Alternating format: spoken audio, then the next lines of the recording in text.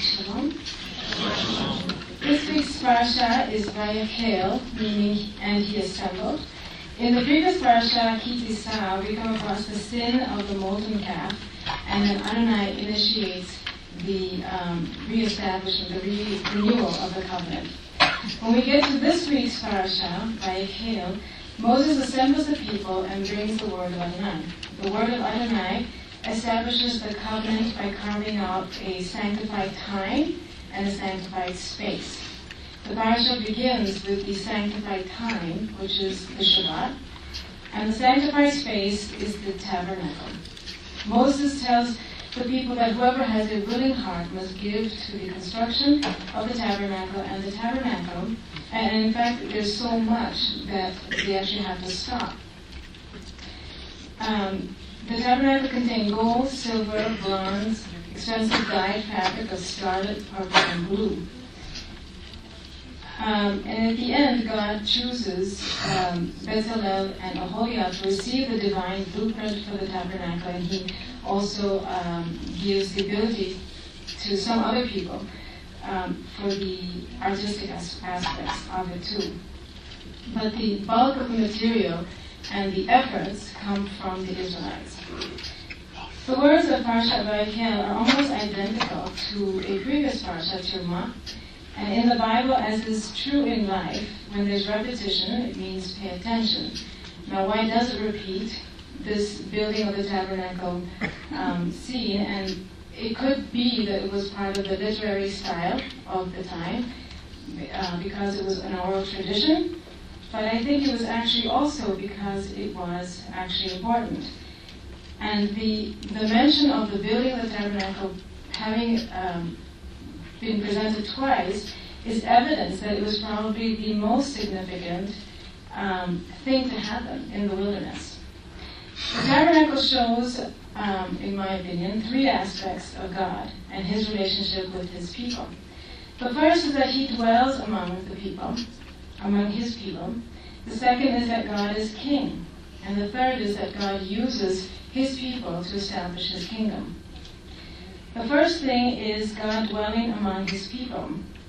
It's something he's been trying to do since Eden. Even though he was the God of the universe, he would fellowship in Eden. And it was his goal always to do that.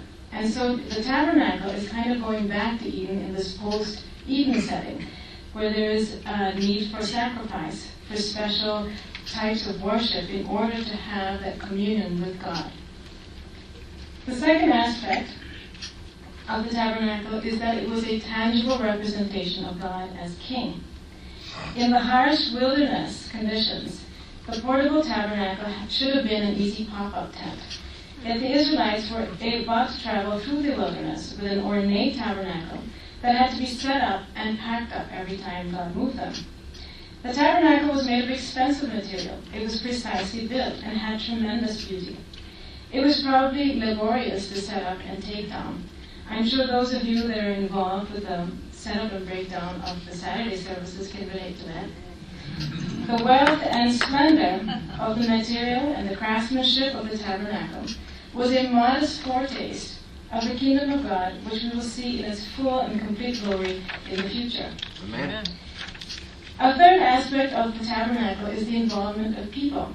God is king, but he requires his people's willing participation to establish his kingdom. He actually limits himself in that way. He doesn't simply impose his reign over people. The building of the tabernacle required people volunteering their personal material wealth, their effort, their skill, and their time. The parasha is filled with words like willing hearts, hearts that are stirred up, hearts that are lifted up, in connection with donating material and labor. In addition to volunteering material and skill, there is a harmonious submission to the spiritual authority of Moses, Bezalel, and Aholiab. There are other parashot in the Torah where there is murmuring or rebellion on the part of one person, or a few people, or many people. But in this particular one, there is a very special unity of the people under the headship of Moses that makes the building of the tabernacle especially beautiful.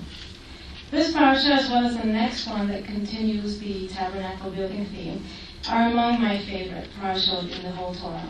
It reminds us that God initiates communion with us by dwelling among us, that He is King and is worthy of beauty and excellence. It reminds us that when we come together for worship, we are coming before the King.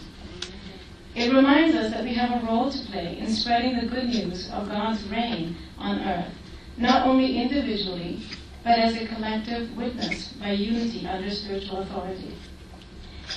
Please follow along as I read Exodus 35, 20 to 22.